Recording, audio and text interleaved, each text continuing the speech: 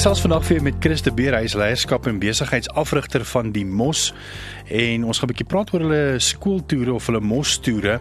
Maar voor ons daarby uitkom, net vir mense wat miskien ook nou nog nie weet, wat is Mos nie? Chris? Ag, dankie Pieter, is lekker om hier by julle te wees soos altyd.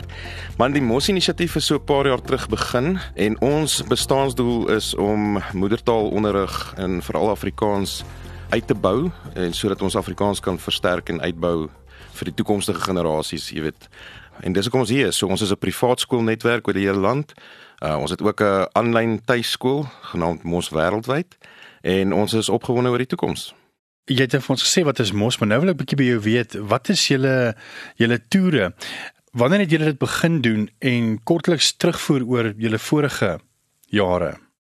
So ons het ons toere so 2,5 jaar terug begin. Ons eerste toer was Israel toe. Laas jaar was ons in Griekeland. En hierdie jaar beplan ons om Oktober, November maand om bietjie Turkye plat te trap. En ons het dit spesifiek begin om geld in te samel vir ons beursfonds wat ons het.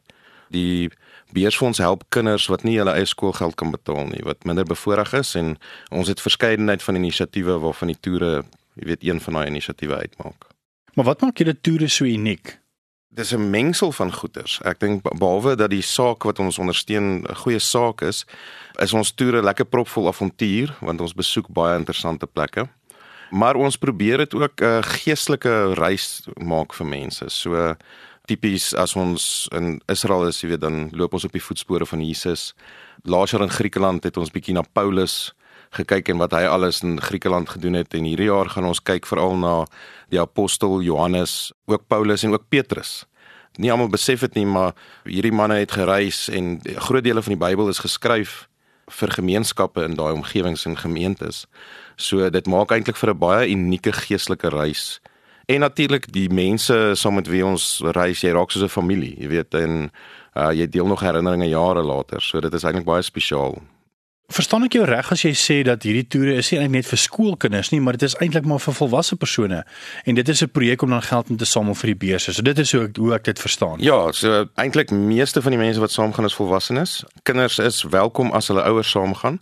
Dis opvoedkundige toere. En baie van die mense wat die toere ondergaan is mense wat amper iets soos 'n pelgrimstog, jy weet, in hulle lewe nodig het. So hulle voel hulle lewe het dalk 'n plafon bereik, of hulle het 'n behoefte aan geestelike groei, om ook die wêreld te sien. En ek neem aan daar is sekere gids wat saam met julle gaan, of Ja. wat vir julle die hele pad wys. Dit is wat die toer ook half uniek maak, is die feit dat jy kan self Turkye toe gaan, maar hierdie gee vir die geleentheid om met iemand wat kennis het van die area vir jou meer te kan vertel, en so leer jy ook dan meer van Turkye as jy net byvoorbeeld self so gegaan het. Ons gemaak gebruik van plaaslike gidse en ons bly ook in lekker, jy weet, netjiese akkommodasie wat ons daarso het. En dan die Bybelgedeelte is waar ek nou in die verhaal kom. So ek is self predikant vir 'n klomp jaar en ek is baie lief vir die Bybel. So, en om vir mense te leer van wat alles daar staan. So ons bring so al hierdie goeders bymekaar, en wat my nogals opgewonde maak is hierdie jaar se toer, die gedagte is dat ons in Istanbul begin. Ons gaan fascinerende plekke soos Hagia Sophia, die Blou Moskee besoek, en natuurlik die groot bazaar mark wat hulle daar het.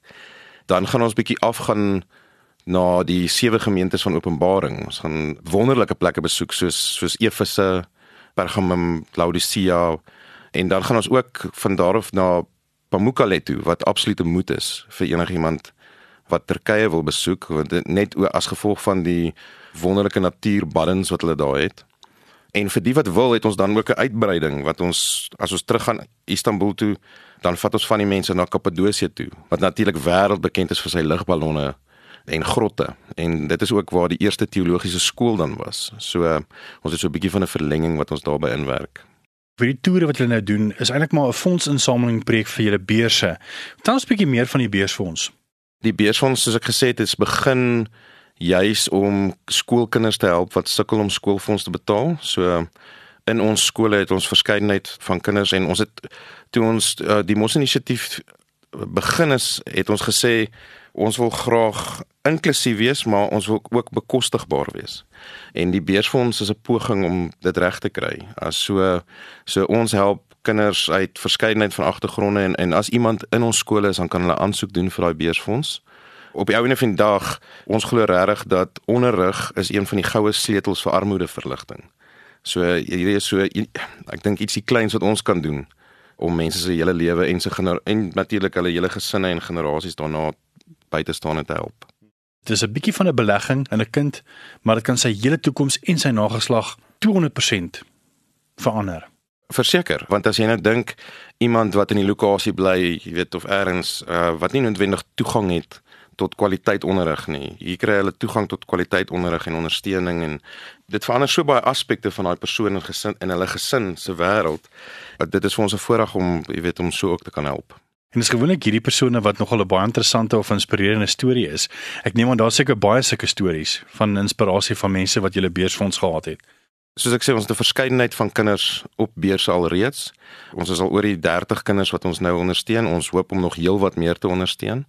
En hulle is nou reg oor die land by verskillende van ons skole en daar is regtig inspirerende stories, jy weet, as jy gaan kyk na hulle sportprestasies, hulle akademie, hoe dit gestyg het. Die een seun se akademie, jy weet, wat omtrent 20-30% gegroei het. Daar's mooi verhale. Ons kan nie nou in die detail van elkeen ingaan nie, maar ons is opgewonde daaroor.